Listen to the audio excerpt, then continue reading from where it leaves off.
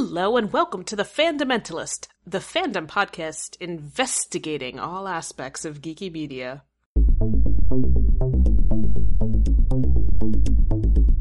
Welcome to the I Disappoint Dad Club. I've spent my life trying to build something here. Growing up a non-white, non-straight girl in Blue Springs, Nebraska. I wouldn't wish to excite your anticipation. I never asked to be made! You're exactly the hero I wanted you to be. That theme song you just heard is Good Riddance by Ars Sonar, available on the Free Music Archive. My name is Kylie, and here with me are Gretchen. Hello. And Julia. Hi, everyone. And the three of us all write for thefundamentals.com, exploring the fundamentals of fandom. So, today, episode 2... Lots of fun stuff going on in the geeky world. Isn't that right, guys? Yes. Isn't there always lots of fun stuff going on in the geeky world? It's a magical place. I suppose that's true. What do we want to start with? Can we start with the Steven Baum debacle? I mean, Can we start with shaming Cartoon Network? Oh my gosh. I want to follow around with the bell. I really do. It was a while ago, but you know what? Guess what? Those episodes still have not aired on Cartoon Network on TV because they were not slated to air until the end of the month. Okay, but we all saw them, and we all saw them legally. So, WTF. Yeah, so for anyone who doesn't know, there is a Cartoon Network app where there's actually a cable paywall to watch any episodes. But on this app, they released the next 5 Steven Universe episodes. Yeah. 5. Basically the next Steven Baum that was planned at the end of the month. Basically the next Steven Baum that was planned. Just no warning. Just one day they were there. You could watch them completely legally if you had a cable login. And then about 16 hours later, something like that. Yep. They were all taken off except for one. Mm-hmm. And no one knew what this was. There was no preparation. I believe one of the writers, like Matt Bennett or someone working on the show was like, oh, hey, if you guys got a chance to see it, this was a lot of fun to work on the arc. All that stuff. Right. And like the Steven Universe fandom does, it was, these videos were all over Daily Motion within 3 hours and stuff like that. I mean, it's 5 episodes of Steven Universe. It's still less than an hour. Yeah. Oh, yeah. Exactly. Yeah. And people are going to jump on it because we're starved for more episodes. And the only way to get it is through a cable paywall, which I think they need to reconsider a little bit. We could also call the segment How to Earn Cartoon Network Money that they apparently don't want to have, because millennials would pay for, if they were like, hey, pay $5 a month and you get the episodes as they air and stuff, I think people would. Oh, I really do. I would. Totally, yeah. Of course Absolutely. I would. Do you know how many things I pay $5 a month for? Right? We want to watch the stuff legally, but basically by pulling those 4 episodes off of the app, all they did was ensure that the people who didn't have a chance to get to them just won't watch it legally now. Because there's still 20 days in between when these were available and when they're airing. Cartoon Network. TV is like legalized marijuana, alright? If we can get it legally, we will get it legally and we'll pay the taxes on it. If we can't get it legally, we will get it illegally from scary people in basements. It's up to you. Who are your dealers? I have never smoked marijuana in my life. I have no idea where one gets marijuana. Oh, sweetie, it kind of shows. Right, because, no one wants to wait over 2 weeks because the internet is going to be flooded with spoilers. Yeah. No one's going to want to wait that long. There's a major opportunity cost to not watching it. And then, nobody's going to watch it, and their ratings will be low, and they'll wonder why.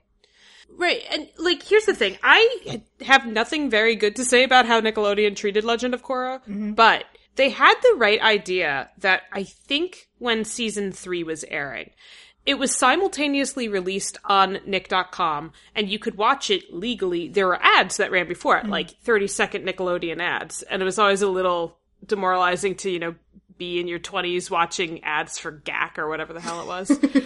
But they would do it at the same time, so there could be online viewership at the same time there was TV viewership. And then at the very end, the finale, they ended up putting online only because they realized their online numbers were what was proving themselves.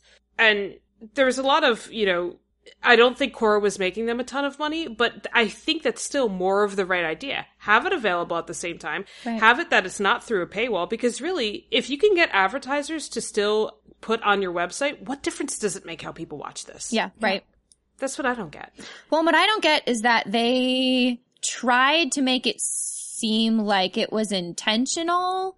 They gave an interview and they're like, yep, that was planned. Over a day later. Yeah. When they didn't tell any of the people involved.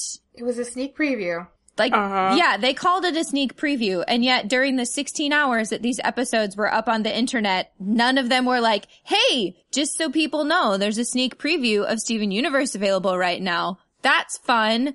Like, to the point that, yeah, like you said, one of the members of the Crewniverse was like, I hope you enjoyed them because it was fun to work on them. Like, if the people involved don't know it's happening, it's safe to say this was unplanned. Right, and they actually told people who have review copies of the episodes not to publish reviews. So there's no way this was planned. I'm sorry, there's no way. And if they really are judging whether the show is a success or not by TV ratings, then this is truly the worst way to go about it. Right. Unless they think the only crowd that matters are the people with kids. But did they realize my millennials kids don't have watch. kids? Like, my son doesn't know how to change channels. He gets confused. And he's a very smart kid, by the way. Right. He picked up on the Kurosawa subtext, just saying. We have to move on. We got a lot of other news to We do have to move on, but Cartoon Network, really? And while you're at it, please release a schedule that doesn't resemble you throwing dartboards at a calendar. Please. I think you mean darts at a calendar, though dartboards at a calendar is pretty hilarious to think about. They're just going for it. That's why we get the Stephen bombs, because it's the whole board that just gets stuck up on me. All right. Other news. This piece of news, George R. R. Martin wrote a blog post. Well, he replied to a comment, actually, in a blog post. Yeah, someone asked him about his Winds of Winter comment. And I don't know if you guys remember, but last year, at the start of 2016, he basically wrote this really depressing blog post where he was beating himself up. He was a Martell. And I'm sorry, I wasn't good enough. I'm not as far as I thought I was. And I can't rush my writing process and all this. So I was really worried that kind of post was coming again to start off 2017. He actually sounded okay despite things, but he was saying, I'm not as far as I'd like to be, but I am thinking this year, although I've thought that before. Yeah. Don't hold your breath, I think he said. But, I mean, there's nothing really to talk about. Obviously we would like Winds of Winter to be out, but it's not yet, so we're gonna keep waiting. And obviously he would like Winds of Winter to be out, too. Mm-hmm. Yeah. I saw, there's this amazing GIF set. It was him and Stephen King. Oh, right. Talking to each other. That was awesome. Stephen King is just kind of weird machine. So, but I don't understand. And to be fair, Stephen King reduces some quality, but he reduces a lot of crap. So he just produces a lot. But it was just wonderful because Martin was like, "How do you write so fast?" And he's just like, "Oh, well, I write exactly 6 pages every day, and my manuscripts are X long, and blah blah blah."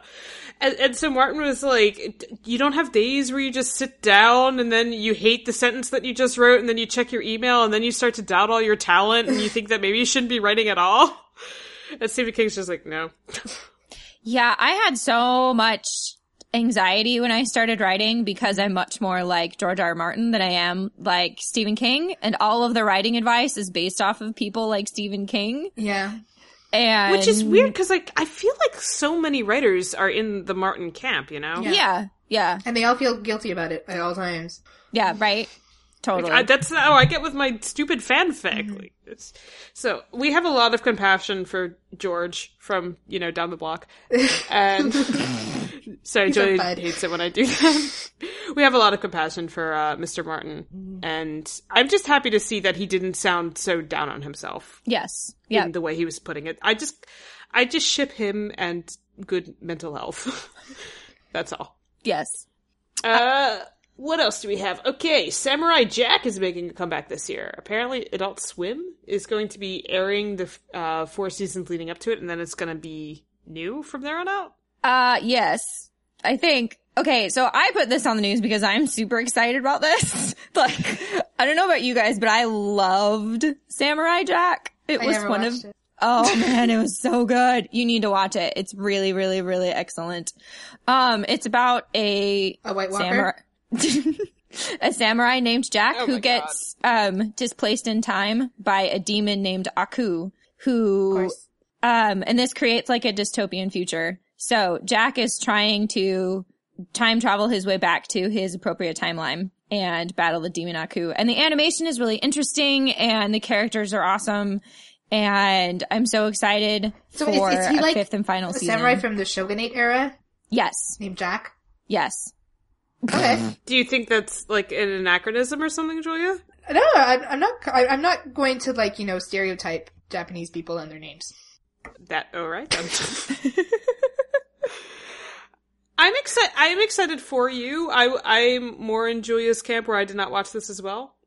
No, that's right. His name isn't actually Jack. But that's what the people call him. Okay. When he arrives in the future, they call him Jack. Why do they call him Jack? And so, cause it's slang, I guess. That's just like, hey person, probably like John Smith, I think, if I remember Jack. correctly. Like Che Guevara. Yeah. It's kind of what it is. Like, hey Jack, like, hey human being, or whatever.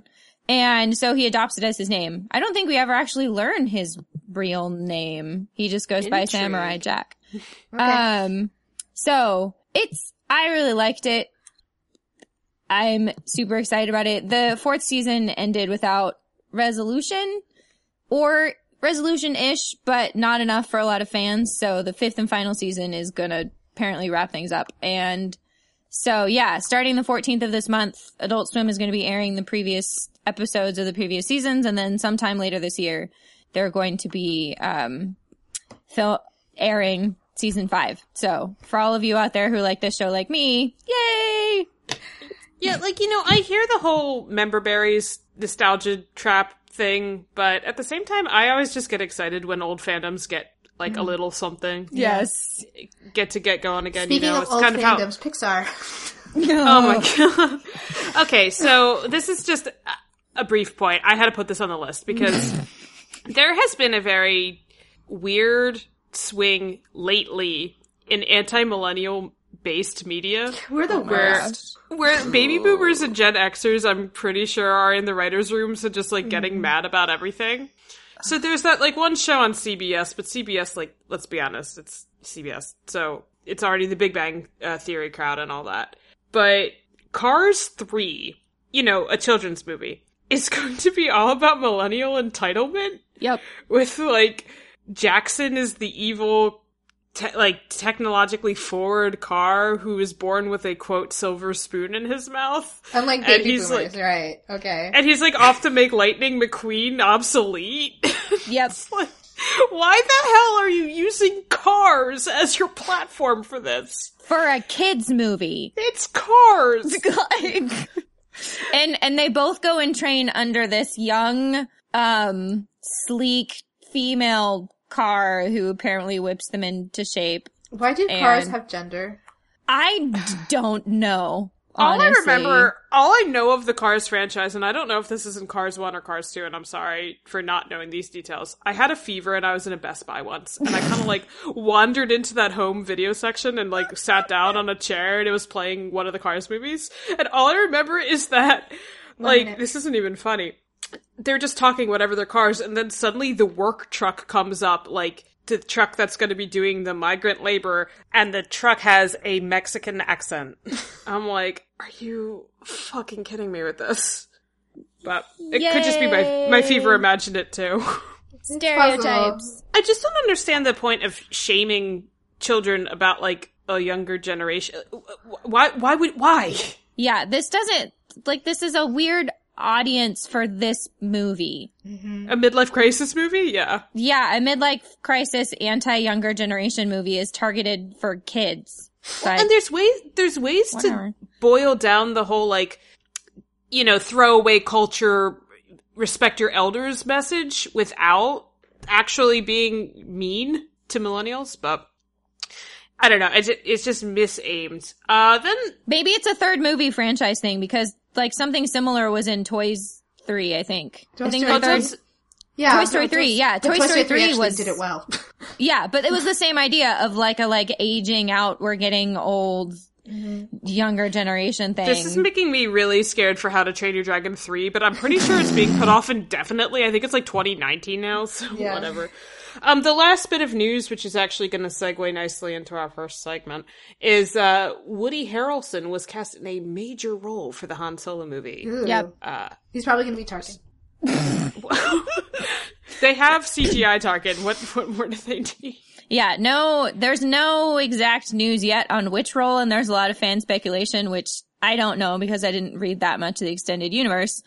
But apparently people are talking about what role they think he's going to fill. I think my biggest fear is, and I have no issues with them dipping into the EU stuff, but I think my biggest fear is that they're going to be too reliant on, like, established characters from the original trilogy. Like, we already know Lando's going to be in that, and they do have a history that makes sense. But if we've also got, like, the Hutts coming into this, or God forbid if Boba Fett appears in this damn thing. Oh my gosh. He probably will. I bet you, like, $1 million that Boba Fett's going to be in it. Right? And then everyone will be like, oh, it made their Jedi interaction so much more significant. I'm like, no, it didn't! He's just some bozo. Anyway. Oh my god. But that does segue nicely. Guess you can't judge me anymore. I never said you had to be perfect. We have a very, very special double-length segment for you. Right, which normally we try to avoid having such a focused episode, but this is Star Wars. This is Rogue One being released. There's a lot to talk about, and, it's pretty general nerdum appeal, I think. I hope. So we all saw Rogue One, and yes, I mean, Gretchen and I liked it. I'm not sure about Kylie. Kylie's having this like roller coaster of emotions about it. I liked it. I walked out of it and I was like, I didn't dislike it. The one thing we all agreed on was that it needed at least one more draft. Yes. So at least. We decided to offer our services to Disney. Give us a call. Yep. We have. Yeah, because instead of just picking it apart and, or yelling at each other about, well, I liked this character, but I didn't. Like, that's, there's so many videos like this already, especially Red Letter Media. Like, if you want to hear every issue with the movie, just watch anything Red Letter Media says about it. You'll get it. It's fine. Jenny Nicholson also did a very good video that with a kind of inflammatory title, which I think she did as a joke, but it was just a good video talking about the flaws. So if you're interested, do seek those out. We're kind of trying to be more positive, approaching it from like a writer creative standpoint. But to also be positive, first, let's say something nice about Rogue One. Okay. No, seriously, like it was fine. Yeah, it was fine. I really enjoyed it. Do you want to start? I get to go first? Yes. Yeah, well, you enjoyed it, so. Okay, so the thing that I really, really liked was something that really, really bugged me in the original trilogy, especially, like, as I got older and I got more into the expanded universe and, like, I grew up, basically, is the tone, right? Because you think about, like, what's going on in the original trilogy. You have this, like, ragtag group of, like, insurgents. Insurgencies are never nice things. Like, no matter how good your cause is, it's not something that's nice, and it's not something that anyone ever comes out of with clean hands. Right, it's at least not clean is what I was going to say. But you have these, like, squeaky clean heroes with their, like, pure white ships, and, like, Luke Skywalker is, like, so pure that he never gets angry, when he does, it leads to the dark side, because there's this, like, weird Lucas-esque moral absolutism thing going on. Well, even Han, like, he's the morally ambiguous one, and he's, like, hugging teddy bears in the third movie. Like, he's like a criminal, but he's still, like, he's Mr. Rebel Alliance, and he's all, like, upstart. But he's a lovable rogue. Exactly. The thing that Rogue One really got right was just that tone of, like, these are essentially, like, terrorists, terrorists with a cause that you can sympathize with. But there are people who are willing to do very bad things. Like the first scene where we see, like, the hot guy, what's his face? Cassian. I always forget his name. Like, one of the first things he does is he, like, shoots the informant dead, because he was preventing him from being able to escape. And, like, that's the kind of shit that people like that would do. I mean, they wouldn't necessarily be happy about it. Right. But, Right, I mean, they are fighting against oppressors, so there is that element, but it is a very ends justify the means thing, and those means aren't always going to be just like... It was the first time, at least in, like, mainstream, like, Star Wars material, that right. I got that sense. That, like, this is, like, it's, you know, it's all gritty and realistic, I suppose you can say, but, like, not in the bad way that that's usually said. Right. Totally. I think that, yeah, I totally agree. I think that worked really well. Yeah. And, like, there's also, like, so much more just, like, military, like, the military aspect of the Alliance was a lot more prevalent than it usually is. Yeah. So they usually try to, like, kind of whitewash and smooth that away. Like, even in The Force Awakens, like, it didn't really feel like this was, like, a military thing going on. Right. What was Cassian had that one line where he told Jyn, "We don't all have the luxury of." Damn it! That was such a good line. It was like we don't all have the luxury of like picking our battles or like putting our head in the sand. The idea was like he couldn't just like, you know, he was given an order and he couldn't just pick and choose which ones he would follow. Yeah, right. He couldn't just walk away. It was when she was yelling at him after the dad thing, I think. But yeah, no, that was really effective too. Yeah. I think there was it's not necessarily moral ambiguity because obviously the Empire is evil. Yeah. Like, you know, you have, like, it's kind of like World War II. Like, it sucks that we have to fight this giant war, but, like, it wasn't whitewashed. Right? Yeah. Oh, Gretchen, we don't all have the luxury of deciding when and where to care about something. Yes, that was it. Which was just such a great line. Yeah, and I think, you know, this is also sort of tangentially related to Tone, the line that Jyn said when she was saying, you don't see the Empire's flags if you just look down. And I think really showing that oppression that, the people not in the Alliance were experiencing and what that felt like. Yeah. And that was, because there was no focus on anyone outside the Alliance or Empire in the original trilogy. And like, even but until they blow up Alderaan, like, you don't really get a sense of anything bad that the Empire's done. I mean, I guess they killed Aunt Beru, but... And Uncle Owen, yeah. Who cares about it? All right, Gretchen, what worked for you? Well, what worked, I really, really liked the secondary characters. And I know that both of you didn't get as emotionally attached to them, but I have a lot of emotional attachment to all of them. I really liked all of the secondary cast. I think did a really excellent job. K2SO has become my new favorite droid, and it amazes me that Star Wars does its non-human being characters or its droid characters as well as it does, because I have yet to meet a like droid protagonist that I'm not just like, all right, child, you are now mine, and I want to protect you, and I love you. Yeah, I will say nice things about K2SO. I thought he was hilarious. He was a little, you know, Marvin the paranoid android, but okay. I liked that he was different enough from, you could see elements of C-3PO, but without the, like, nervousness and mildly annoying, like, 3PO's my boy with his anxiety attacks, like, right, like, he's taken seriously as a character, which I don't think 3PO ever was. Yeah, no. K2SO is definitely taken seriously. I think the one, I had emotional attachment to Bodhi. I feel like he's not fleshed out well enough, but I loved Cassian. Cassian Andor quickly became one of my favorites in the movie. I really liked Baze and Chirrut.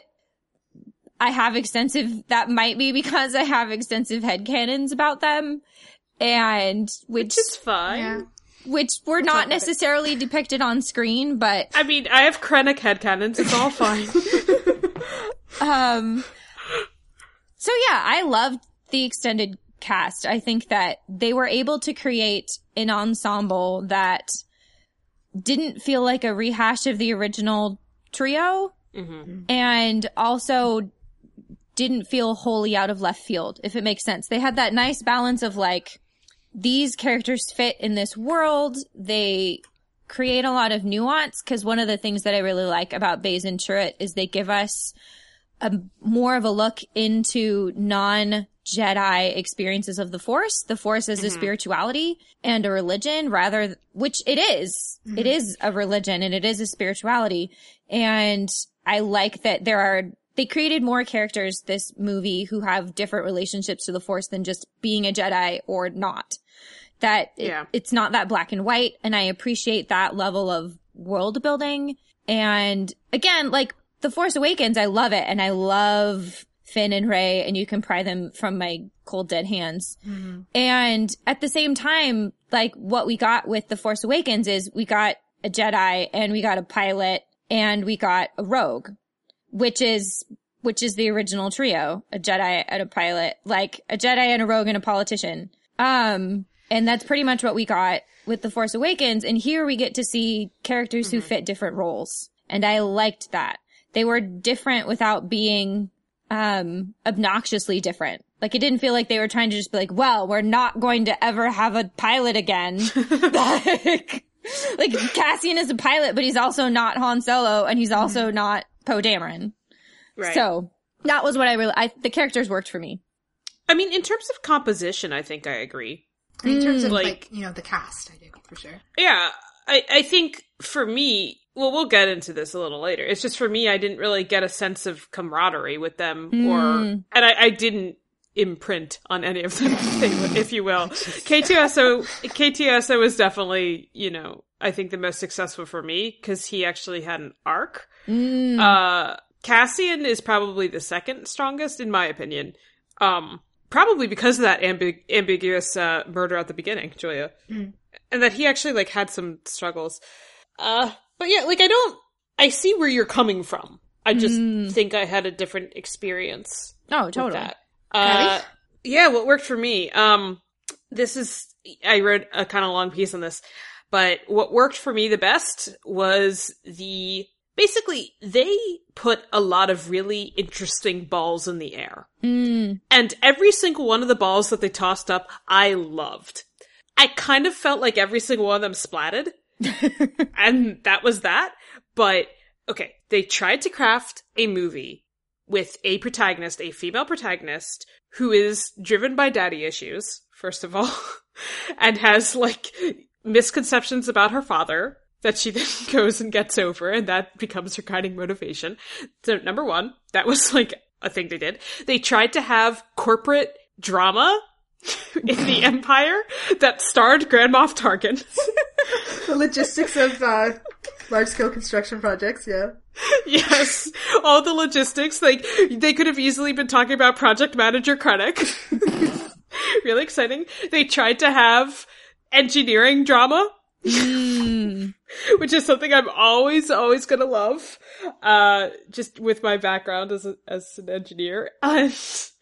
They also, the fourth thing is that they tried to focus on the little guy, right? The guy, not necessarily even outside the Empire and the Rebellion, which we did see a glimpse of that with Jyn, but more the cogs in the smaller rebel machines, right? These aren't the people that are interacting with the princess who has some kind of authority for some reason.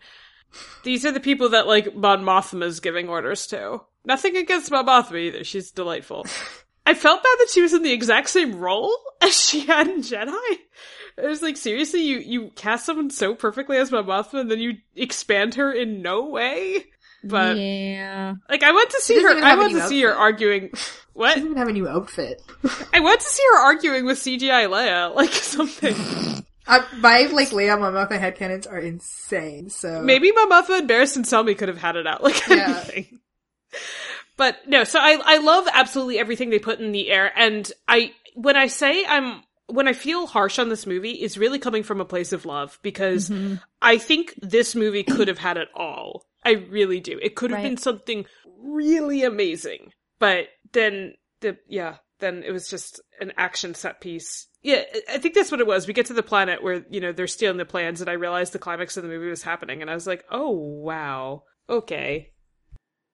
Well, and your point about it being an action set piece, I think, brings up a really interesting question, which there's an article going around, which we'll link to, that describes the actual writing process of this film. And oh my God. When all three of us read it, we were like, wait, what? This is apparently how this is done in Hollywood. It's apparently very normal to craft your action sequences and determine how long those are going to take, and then build your dialogue around them. I mean, like, it's one thing to do that, like, in the writer's room while you're, like, you know, still doing that thing with the Post-its that you move around. But, like, when you're filming? Yeah, like, because that's what it was. They were having directors going out and scoping and being like, you were going to have exactly 15 minutes, blah, blah, blah, like, and already getting pieces of the movie shot. Right. That's what I could, Yeah, that's like, what I lots could of people believe. plan their plots backwards. Lots of people write stories, like, piecemeal all over the place. But it's just like, while you're spending millions of dollars filming, it blows my mind. To me, and I know I'm not as compelled by just turn your brain off, enjoy the action kind of movies. Sometimes I am, but, for me, that's not usually what I look for.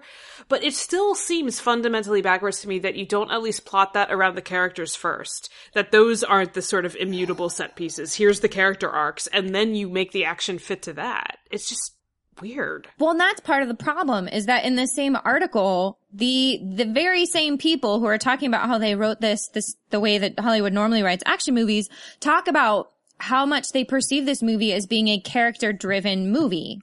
And, Right. you can't have both of those things at once, dude. Like, if you're, and I say dude because these are dudes. Like, if you are writing this as an action We movie. call each other dude literally all the time. But I just want to he's a say, dude. like, they're also literally dudes. Yes.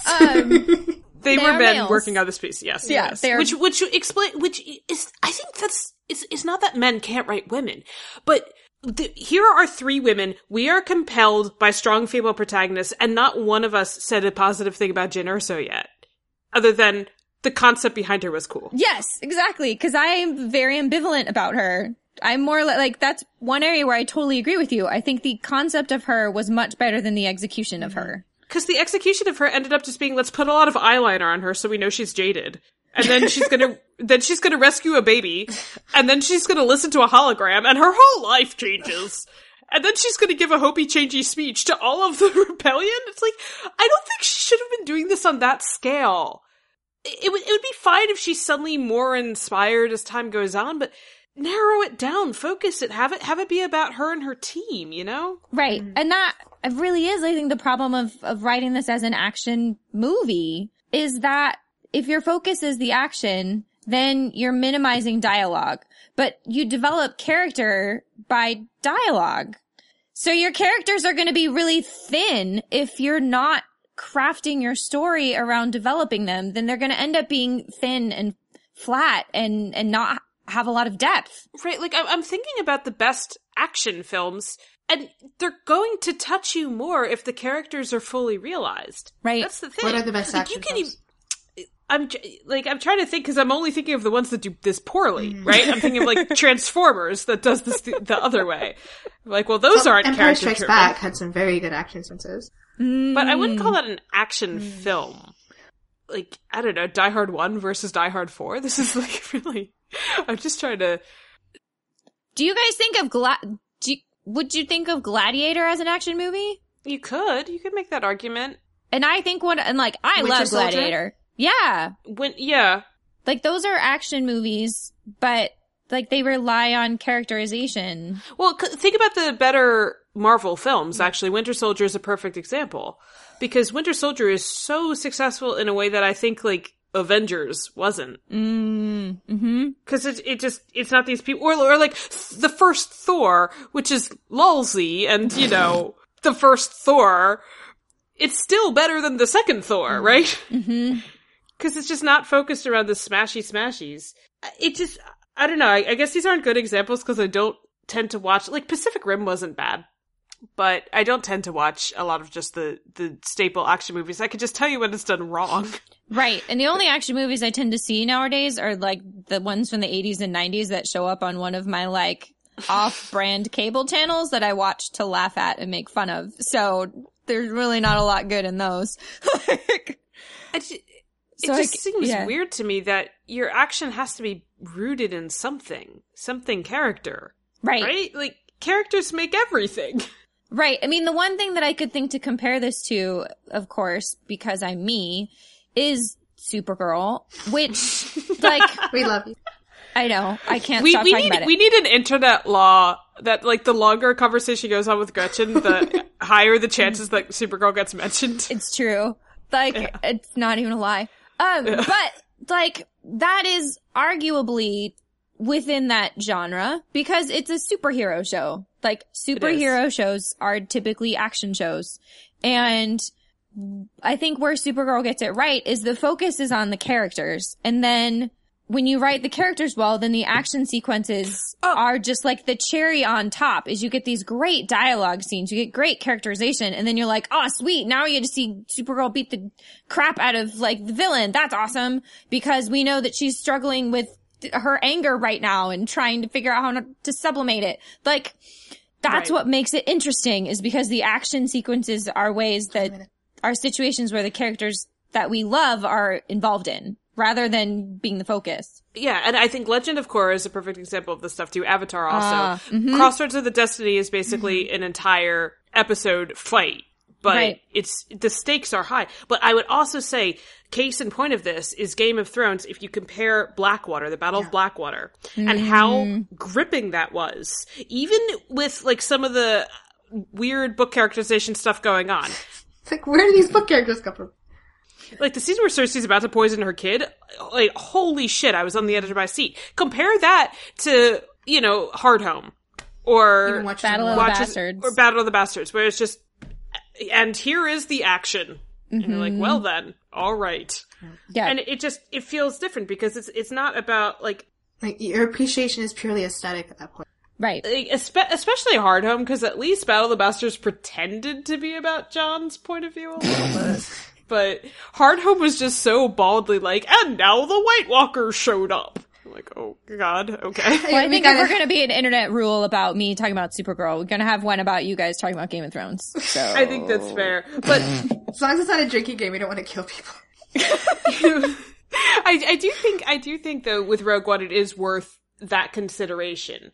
This is they went about it in a really strange way, and I'm not sure why Disney chose to do that with the Star Wars franchise when to me it's kind of obvious that Force Awakens was very character-led. Yep. I would be floored if this was their process. And even in the interviews, the guy was like, oh yeah, it's kind of like a Rubik's Cube. I'm like, I don't think that's how movie production should be.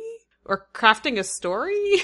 Right. Yeah, that you should be just like puzzling out where to fit scenes together. After they're shot. I mean, right? Yeah, that makes no sense. And that's also why there's so much footage in the trailer that didn't make it on the screen, which I don't care about. I really am not up on that stuff, but apparently it was like half the trailer didn't make it in. Yeah, because they did reshoots and changed the story. I wonder why. It was something with Jen's character, I know that. But yeah. Let's play script, Doctor. Yay. All right, so we're going to go around the circle, and we're going to name one thing, either major or minor, that we would change if we had the chance. Can I go first, teacher? I'm going to suggest a major change. Mm-hmm. I'm going to suggest a change that is in no way lucrative, but it is the most necessary change possible. This should not have been a movie. This should have been a miniseries. Boom. I'm not wrong.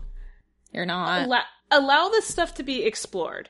Because if you're going to give Jin double daddy issues, first of all, in a 2-hour film where 1 hour's action, then we need to have more of an understanding, right? There just was not enough time to explore everything. A miniseries would have allowed us to get deeper. It would have allowed us to see more character interaction between the team. It might have been a really slow 2 or 3 episodes, but I actually kind of liked the first half better. I know people were bored. I didn't think it was that boring. I was kind of like, I wonder what they're going to do. I certainly wasn't bored. Didn't know people had that complaint. So it seems to be your complaint is actually that they put too much into the movie. Yeah, it either needs major streamlining, and we can talk about how to streamline it if we want to do that, or it needs more time to gel. And, you know, like everything Gretchen was saying about these side characters, I want to feel that way about them. And I think if I'd just been with them a little bit longer, I would have. Right. But, you know, an hour and 15 and we're already doing the, like, complicated, okay, and now you're turning off this shield and you're sending this email attachment. You're like, oh my god, okay. This is happening. Right. So, and I just think it would have allowed it to gel. And, okay, I know that there's a book that explores this, but the Krennic-Galen relationship, I needed that explored way more. That totally needed to be expanded. Because that first scene between them, you get the sense that there's, like, this history, right? But then Krennic just, like, stagnates from there. And it's at the point where, at the very last scene, where Jin is like, I am, you know, Galen Erso's daughter, he's just kind of like, What Yeah, it kind of felt like in The Last Airbender where Katara was all like, I'm the last waterbender in the Southern Water Tribe. They're just like, significant? Yeah, but the guy that she was saying it to at least had a reaction. Because he's like, oh, I remember wiping out the water tribe. Krennic was just kind of like, I wonder if I remembered to turn off the burner or something. Like, he just, no reaction. Especially when the first, 10 minutes of the movie is, Krennic being like, he has a daughter, chase her down. Which also made no sense, in a way, because Galen, agreed. I mean, whatever. There's rationalizations we can do. Totally. My whole point is that I think that they could have been really interesting dynamics between those two. Right. Or it could have been streamlined in other ways, but I just feel like there needed to be more than 2 hours to allow these tensions to gel so that when we're finally getting to that suicide mission, we're feeling this doom and we're feeling upset that our heroes are going off to die. Right. As they were dying, I kind of, I'm sorry, this is bad, but as Chirrut and Baze and Bodhi all died basically within a 10-minute window, I just remember kind of being like, I feel nothing. I don't care. I could not care less. And I know they're your boys, and I know you like them, but that's okay. I felt things. I think I could have. I just needed more time. So that right. is the one suggestion I would Gretchen? All right, my suggestion would be that you mentioned that they tried to give her double father-daughter issues, double daddy issues. I think that the film would have worked better if Saw had been the main focus of Jin's complicated father-daughter dynamic. Oh. Fascinating. I think that in the very beginning, I think especially because the way they set it up, with Galen, he tells her to her face, everything I do is for my family to keep you safe. So she knows that no matter what happens, she's told as a little girl that everything her father does is ultimately, he basically tells her he's going undercover as a double agent. Right. And that he secretly is good all along. So she knows this. So I don't understand why that would be a lot of She didn't have a ton angst. of reason to doubt him. Right. He doesn't give her any reason to doubt him. I think that's a flaw in itself. Okay. Where I think that Saw, as the one who rescued her and then took care of her for the next however many years of her life, and then from what little we were given, abandons her on a mission. I think that would have been much more dramatic for her, much more of a triggering experience for her to have the person who rescued her then abandon her. Well, because he was the one who raised her. Right. And she doesn't know why he does abandon her until the movie. So, and from what we're given, that's 10 years ago. So she spent 10 years believing that the man who rescued her from the Empire just up and left her. And to me, that's a much stronger basis for her psychology. And I think that if they had developed that relationship, I think that would have been more interesting to then have Jin more closely aligned with the extremists, which I think also would have made her arc stronger. The move from extremist because she lived with Saw for so long to being hope, change, yay, save people. That's a stronger arc than meh, I don't care, to, oh yeah, maybe I should do something. Yeah, well, cause probably the weakest part of the film for me was, okay, so Saw tells her, this is why I abandoned you, and then her eyes fill with tears, and she's, whatever, moved, I guess. But then, 10 minutes later, she's listening to the hologram, and her eyes fill with tears, and she's moved, I guess. And this was back to back. Right. And then Saw dies 3 seconds later for no reason. Yep. And apparently, Saw's death we don't see an emotional impact. No! Which, again, I feel if that relationship had been more of the focus of her, her struggle, then that would have made, her choice to, I think that would have been a stronger motivation, or enhanced her motivation to, make the choices she did, is, the man that I believed abandoned me, I finally get resolution with him and have finally reforged our relationship only to lose him again. Fuck it. I'm just gonna fine, I'm gonna go on this crazy suicide mission and probably die. Like, that is really compelling to me. Cause hearing you lay it out, for me, watching it, what I was thinking was, this is an extraneous character, Saw. Yeah. Get him out and clean up the mess that is Jin and Galen's scripting. Right? But Julia, if the changes that Julia would make is what I think they're gonna be, I think you should go. Yes. No, well, my change is, like, as major as yours guys' changes. My change is basically, like, to streamline the entire focus of the movie, because I know it's supposed to be Jin What's-Her-Face's movie, but, like... Urso. Sorry, Jin Urso's movie. But this whole thing where, like, you know, she goes from a rogue to, like, you know, hopey, changey, Miss Rebellion kind of thing. It seemed like it's way too much for that one movie. And there's this bizarre situation where you have a bunch of people, who are all dudes for some reason, volunteering for the suicide mission, and you only kind of know one of them. Like, that's a little weird to me. So, what I want to know is...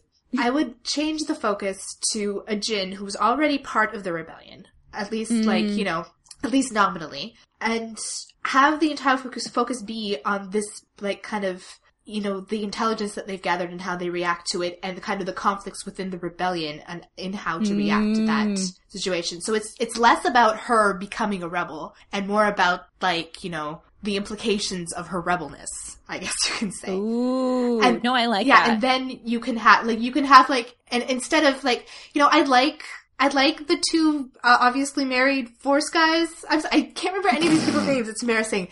But, like... Chirrut and Baze, dude. Like, give them their own movie. Like, they're good. I'm not sure they belong in this movie, you know? And have it be about the rebellion in a very kind of, like, way that we've never seen before. And as kind of a corollary to that, I would also, like, you know, kind of smush all of these, like, different father figures and all of these, like, kind of personifications of the Empire together into one character. So you have Galen, you have Krennic, and, like, even maybe Tarkin. Have them all, like, in one character. And have him not be this, like, you know, weird mole who does everything that's asked of him, except he makes the reactor have one flaw so it blows up or something. Instead of that, have him be like a well-intentioned extremist. And, you know, Jin's kind of central conflict is kind of you know, to make up for the fact that her father is this person who has been doing so much bad in the galaxy. This is what Julia and I were talking about immediately. Yeah. Where because to us, cut out Saw, I didn't even consider what you were pitching. That's a perfectly Gretchen, good direction, just completely I not like the direction it, you're going in. Yeah. But no, cut out Saw and make Galen Hiroshi Sato. Yeah. Make and him also Krennic. And also, well, yeah, you don't need both of them. You only need one project administrator. Because if you're taking out this whole thing about how, like, you know, her how she becomes a rebel, then you don't need both of them out. And maybe she can still even confront him and just be like, how could you do this? And he'd be like, you need to see, like, this is necessary for stability. I'm keeping everyone safe. Yeah. I promise to keep you safe. And this is how I'm doing it. Yeah. You know, something like that. But then, like, her whole thing, the reason she volunteers is a lot different. And then you don't have an engineer whose only dumbass plan was to have a fatal flaw that requires 2 fucking suicide missions to execute. Yeah. Like... That, as you've pointed out elsewhere, isn't really a fatal flaw. No, it's a fucking exhaust port! They didn't need to explain it! And, like, there's this one moment where they have that meeting with Jin and Mon Mothma and the intelligence general dude. And Mon Mothma gives, so bad at this. The hot guy, she gives him, like, orders. Cassian. Yeah, to extract Galen. And then the intelligence general dude just says, like, no, if you see him, kill him. Like, that conflict! I want to know about that conflict! You know? Yeah. I want to know about, like, you know, the people in the Alliance who are like, no, we have to be, like, you know, on the up and up, perfectly legitimate tactics at all times. And the other people who are like, we're a fucking rebellion, we have to act like it. You know? Yeah. Yeah. That's, like, yeah. And I think they were going for that, but there's not enough. Sometimes they're going for that, sometimes. That's the problem. Yeah, but you're right, there's not enough. They could have made that the central focus of the movie. And like you said, probably cut out a lot of really extraneous But you have a good point about, like, you know, the Temple of the Wills and how that's a very it's a very good thing to explore and something that really expands the world. I would say it's like the one bit of world building this movie did. I'm not sure why they shoved it all into one movie. I mean, if they're going to do the standalone thing, like, you know. Yeah, we're going to be getting a lot of Star Wars movies, aren't we? It's going to be like Marvel. Yep. That's fine if they're good, you know? Right. Having lots of movies in one franchise isn't necessarily a bad thing. I think part of it with Baze and Chirrut, I think, this is my guess, so I may be entirely wrong, is that we have no Jedis in this film. We have and that's a bad thing, apparently. Yeah, I think actually that might have been the thought process, was like, well, we don't have Jedis, so we have to have some other cool Forcey people, and this is what they came up with, which they're awesome characters. I love them. I think they're amazing, and I want to know everything about their life. But I think they're like, that's basically canon to me, is that they're married. But I think that was the reasoning, was that you can't have a Star Wars movie without some kind of Force sensitive or Force adjacent character. That's like a necessary component of a Star Wars movie. They had elements of, like, you know, the Force as a spirituality with Jyn that they could have expanded on, if that's something they had to have. Like, have her be like the weird religious rebel. Like, I don't know. I feel like it's becoming a crutch for them, because this was a movie to explore the little guys. I don't think they needed to be connecting it to the, you know, usual model that they have, I guess. Mm-hmm. They could have just had rebel drudges. Yeah. And, you know, Julia, as much as you want to combine Galen and Krennic, they could have also not combined these characters and had all three of them, like Tarkin too, being Imperial together and having Imperial infighting and getting into corporate bureaucracy, because I think that's wonderful. And I think all three of us agree that Vader was just not necessary. Yeah, that was... He was just the worst part of it. Like, we don't understand why he just hangs it on Mustafar. Like, he is an enforcer, Gretchen. You brought that up in the comment section of my piece. It makes sense that he's around, but why there was any focus on him, and why there was that one hilarious scene where he's, like, threatening Krennic. I mean, like, Red Letter Media has this really good point, I think it was in their episode 3 review, about how, like, Vader has slowly taken over Star Wars. Because, like, in the first movie, he was just like the Empire's enforcer. He was just like some asshole. And then, like, all of a sudden he's Space Jesus. And now, like, you can't have a movie that has nothing to do with him without him in it. Well, and, you know, actually my stepmom brought up a good point, too, where, you know, Star Trek kind of always had Spock as the glue that held them together because of how much Leonard Nimoy did and just how much he was in, right? So no matter what, there was Spock.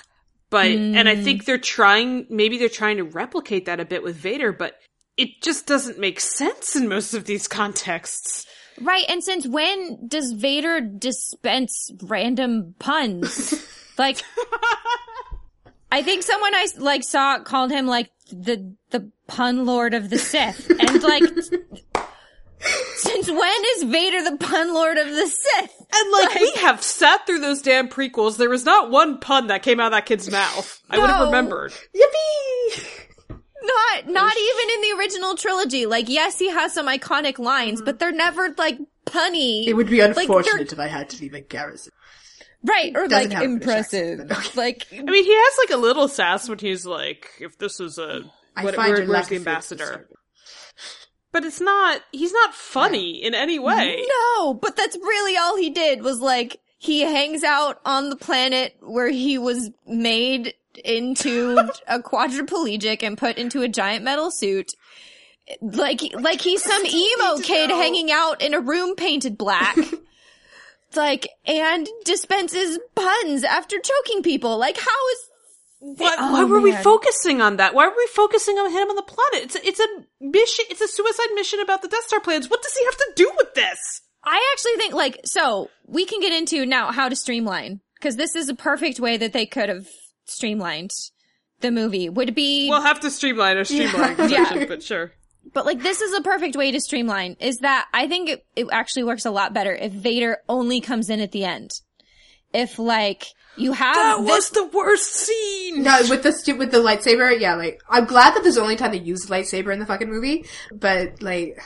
But if you just had, like, this bureaucratic infighting between Tarkin and Krennic, and then, like, they all mess up, and Vader comes in as the enforcer. See, that's why I think he works, is like you have this like the bureaucratic infighting between Krennic and Tarkin, and then Vader is like, all right, y'all messed up. The Emperor sent me to like fix your fuck up. That's why I'm here.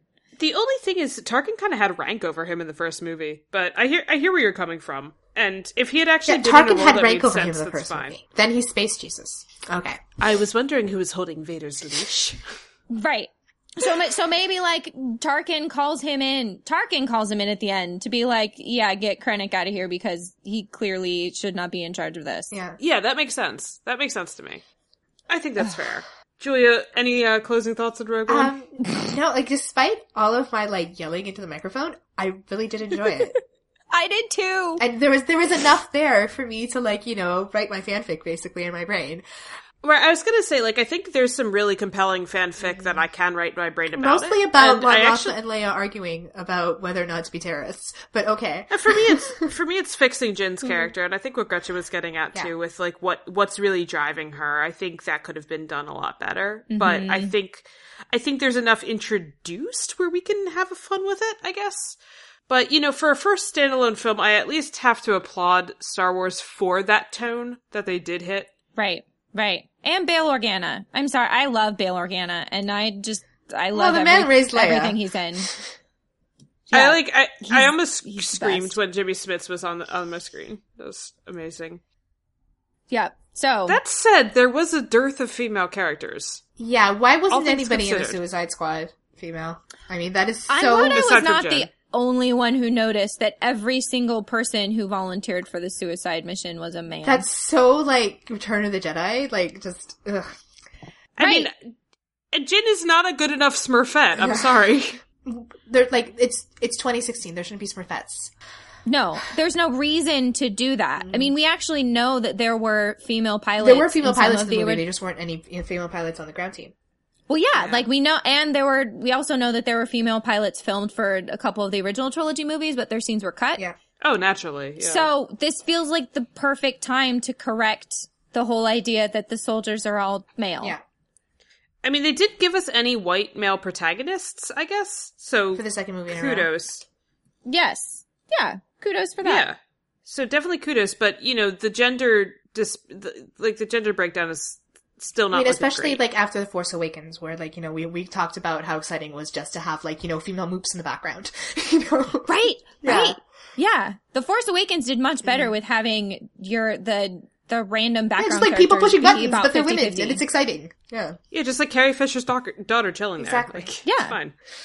Yep. Anyway, we gotta move on. We're way over time in this segment, and it's a double-length segment. We are. There's always more we can say. Hopefully this was coming from a good place, but the last segment...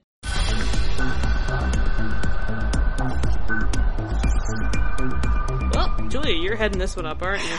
No, you are, because we're opening with you reading your fanfic. We are calling this segment, last week we did This Needs to Die. This segment is I watched a thing, or played a thing. In this case. Or read a thing, whatever it is. So, what is this that we're talking about? Well, you might guess from our logo, our old logo, we replaced it, but what it is. But I'm going to read a bit of fanfic that I wrote as an introduction to the segment. Why are you making me do this? Because we love you. Yes. The working title is A Vile World.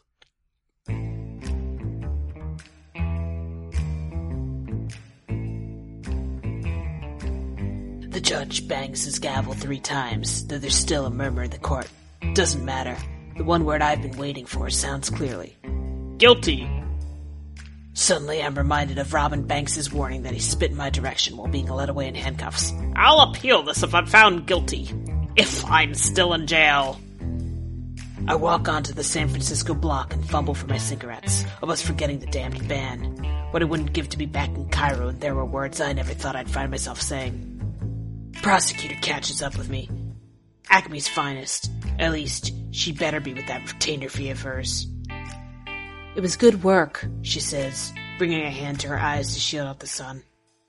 Apparently it's the first clear day in 2 weeks, what I wouldn't give to spend more than a few hours in my so-called home. It was too easy, too small. There's something not adding up. You made fast work of that warrant, and the exchange student's testimony was rock solid. She was a good find, even by your standards. Take the win, investigator. Yes, such a win. I'm sure the people of South Korea are thrilled to have that kimchi recipe back. I give a hollow laugh. What does it mean, counselor? She frowns and purses her lips. I just prosecute the cases, okay? From what I know of Vile, it's all about the thrills for them. A high-tech thieves guild or some nonsense. You're doing good work, putting an end to it. I'm doing grunt work. How many hop flights from Singapore to Jakarta will it take before the boss gets that? Then you should take it up with him. I'm sure he's already got a new case for you. Every hamster needs a wheel. I can feel an exhaustion setting in. I wonder if I'll at least be able to sleep my 9 hours in my own damn bed tonight. Business class seats hardly help the back. We all have parts to play, investigator. She narrows her eyes. Unless you have an idea who's spinning this wheel. I turn to look at her in the face. Hard to tell if there's genuine interest there, if she's just trying to connect the pieces for her own paperwork. It keeps coming back on one question, I tell her. Where in the world is Carmen Sandiego?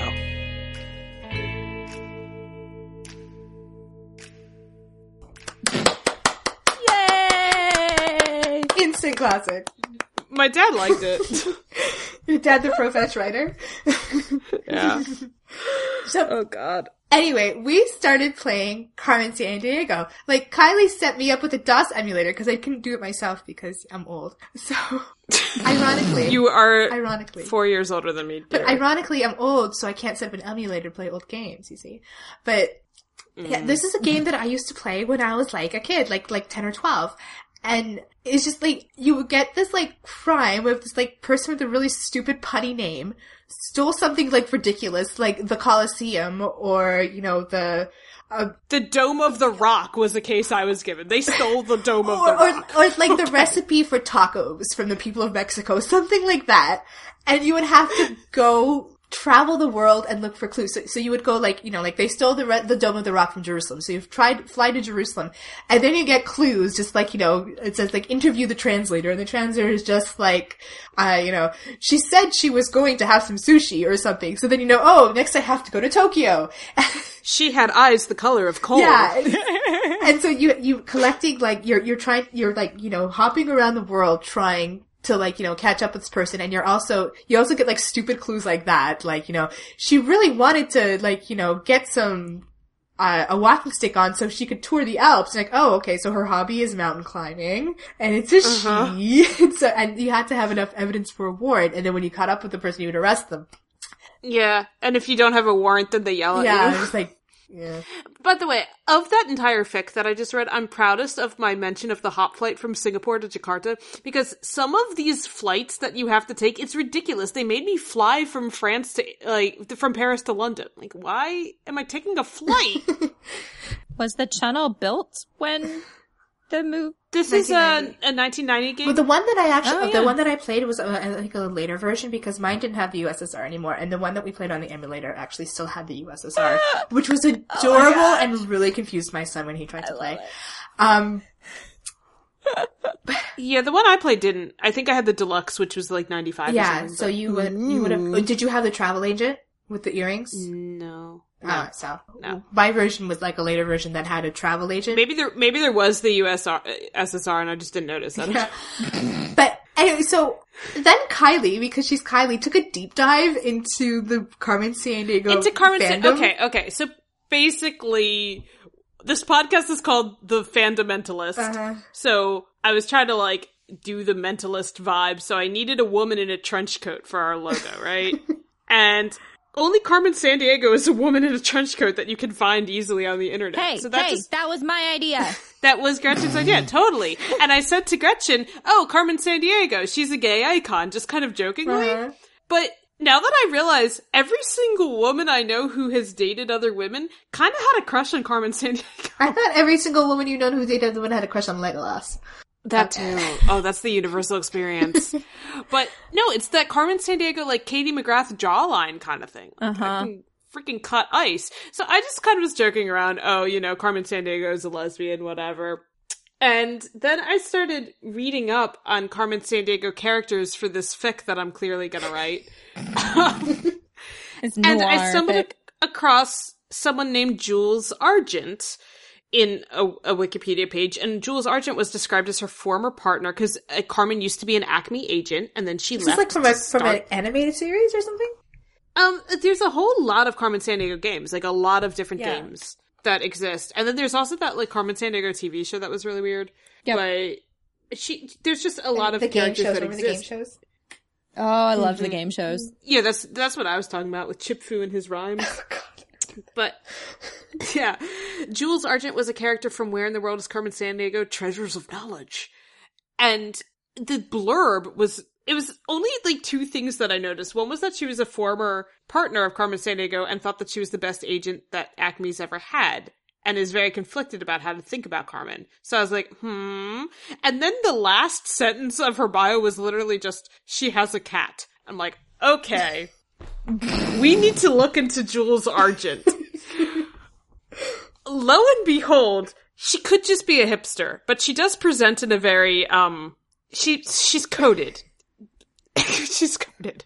Well, this is before hipster was a thing, so... And she has, like, short hair and glasses, and she's coded, okay? It's at least there. You can make the argument, and she has a cat. And I found this cutscene from this video game that has to be the worst flash animation I've ever seen. It's terrible. It's really bad. And it's Jules Argent and her, like, male partner finally corner Carmen Sandiego, who led them to, like, some place that had all these, like, hidden artifacts. And they actually think that maybe she did it to be good, because she's, like, a good person. But it's so weird, because the scene is, like, Jules and Carmen bantering with each other. And meanwhile, the guy is just in the background, like, Carmen Sandiego, we caught you. But the conversation between Carmen and Jules is like, Jules, always frustrated that you couldn't figure me out. Yeah. And Jules is like, what are you gonna do with us now that you have us here? Oh, God. And then the straight guy is like, you're coming to jail with me. It's like, oh my God. Dude, let them talk. He's very oblivious to the subtext. But, like, I mean, this is a game. I feel for him. This is not a recent game. No, this is from the 90s. And this is seriously one of the most, like, tense scenes I've seen between 2 women in anything. So, Carmen Sandiego is officially woman loving woman, and Jules Argent is a former girlfriend with a cat, and all is right in the world. Well, when you think about it in terms of, like, a lot of times, especially in the 90s, like, the villain protagonist ship is very common. But it's typically, I think, either you'll have, like, 2 men with this, like, no homo subtext, or it's, like, a heterosexual. Mm-hmm. Yeah. And, like, I think the whole, like, villain-protagonist pairings are very common, and so putting 2 women in a scene with really charged language like that, I think it's... But, like, they often had, like, especially in the 90s, they had the, like, sexy female villain a lot. Oh, and yeah. it was, like, to service this trope, I think, more than anything. Uh-huh. And you had that kind of, like, virgin whore dichotomy with, like, the villain and, the designated female love interest. Which is a problem. Like, all of this is a problem. I'm not trying to say it's not, but I was just trying to prove a point that Carmen Sandiego is not a stranger to the ladies. I think what this has really proved, and the Rogue One thing, we can take anything and fanfic it. Like, our headcanon engines in our brains are out of control. Yeah. I don't know why I wrote that scene that I wrote. It just happened. Because you're us. It's because you're us. I was just doing it to be funny. Yeah, but when Kylie sent this to me, I was like, I didn't know that I needed a noir adaptation of Carmen Sandiego, and now I do. It's just the most ridiculous premise. And it's just like, premise made, like, because of just, like, how limited game dynamics were back in the day. Right. It's like, they're stealing the Dome of the Rock. South Korea's kimchi. Yeah, and they have these just, like, repetitive, like, every single investigation is just so repetitive in this kind of just odd way. I think my favorite part of it is that you knew you were in the right city because there'd be this little, like, animation that would play when you landed. Like, it would be like a mime.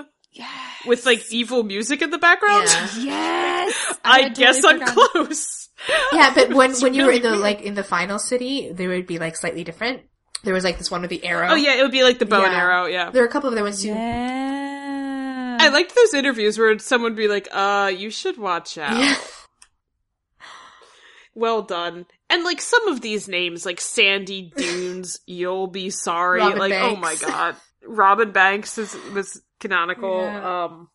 There's so many. It's so bad. Just in case. Yeah. Yes. What amuses me is that Carmen Sandiego is not a punny name at all. But all of the other, all of her henchmen have punny names. All of them. Sarah Nade, I think is one of my favorites. Yep. Well, what was the character you were talking about? I said she had good fashion game. You sent her the picture of her to me. Like, even some of the, good guys have really punny names. Oh, yeah. The one that, I was trying to have be the love interest. It was like diplomacy. Yes. Yeah. And diplomacy is like, holy crap, she speaks 19 languages.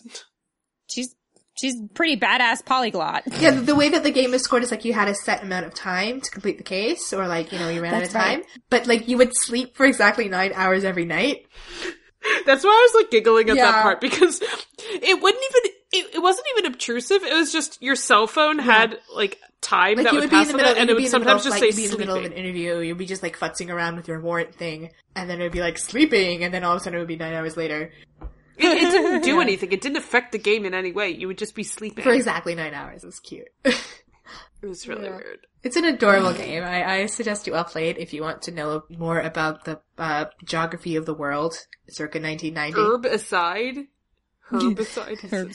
Doesn't she sometimes steal geographic landmarks? No. Yes! No, sometimes she stole the Amazon. She stole the stage in Italy or something. That was a case I had. Or Copernicus's telescope. I don't think Copernicus had a telescope, but I think it was before the telescope was invented. Oh my god, guys, there's a character named Malfunction. I'm done. But the best one is the kimchi recipes, the ideas that exist in the brains of multiple people. Yes. And then you return it, it's the people of South Korea are happy. You're okay. Glad they got that back. And the fun facts are obsessed with mineral exports. She's in a country where they export a lot of tin. That's right. Oh man. Really? It probably hasn't aged well with a lot of the way that they talk about countries, but it's so fun. Yes. If you have some spare time and want to have something absurd to do that will take you back to the 90s, if you were alive and cognizant in the 90s, God. I don't know.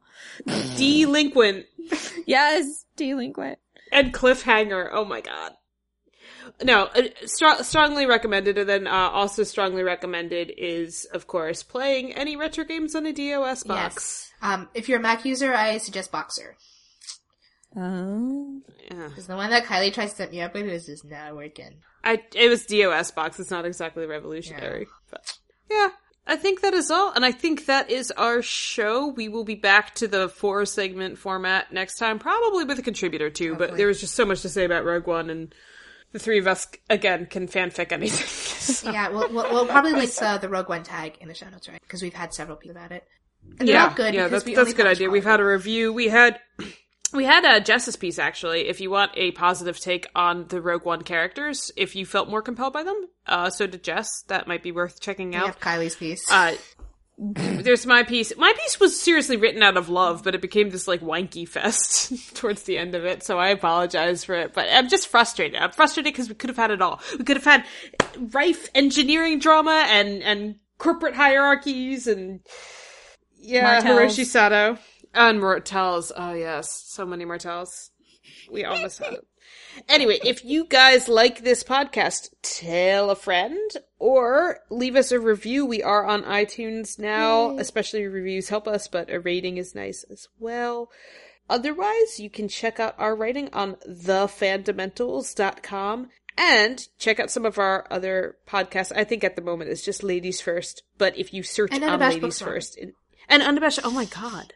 You forgot your own podcast. Well, we've been doing it for more than a year, but we just had it basically affiliated officially with the website. So that's true. Yeah. Because we were embarrassed of it before. 'Cause like, what should we talk about? I know, Julia's fanfic. We have good episodes, I promise. That was only because we were traumatized that we talked about my fanfic. We have more coming in the pipeline, but yeah, if you're into disparaging A Song of Ice and Fire's dastardly adaptation, then check out Unabashed Book Snobbery. Other than that, it was lovely as always having you here, and we will talk to you next time. Bye, everyone. Bye. Goodbye.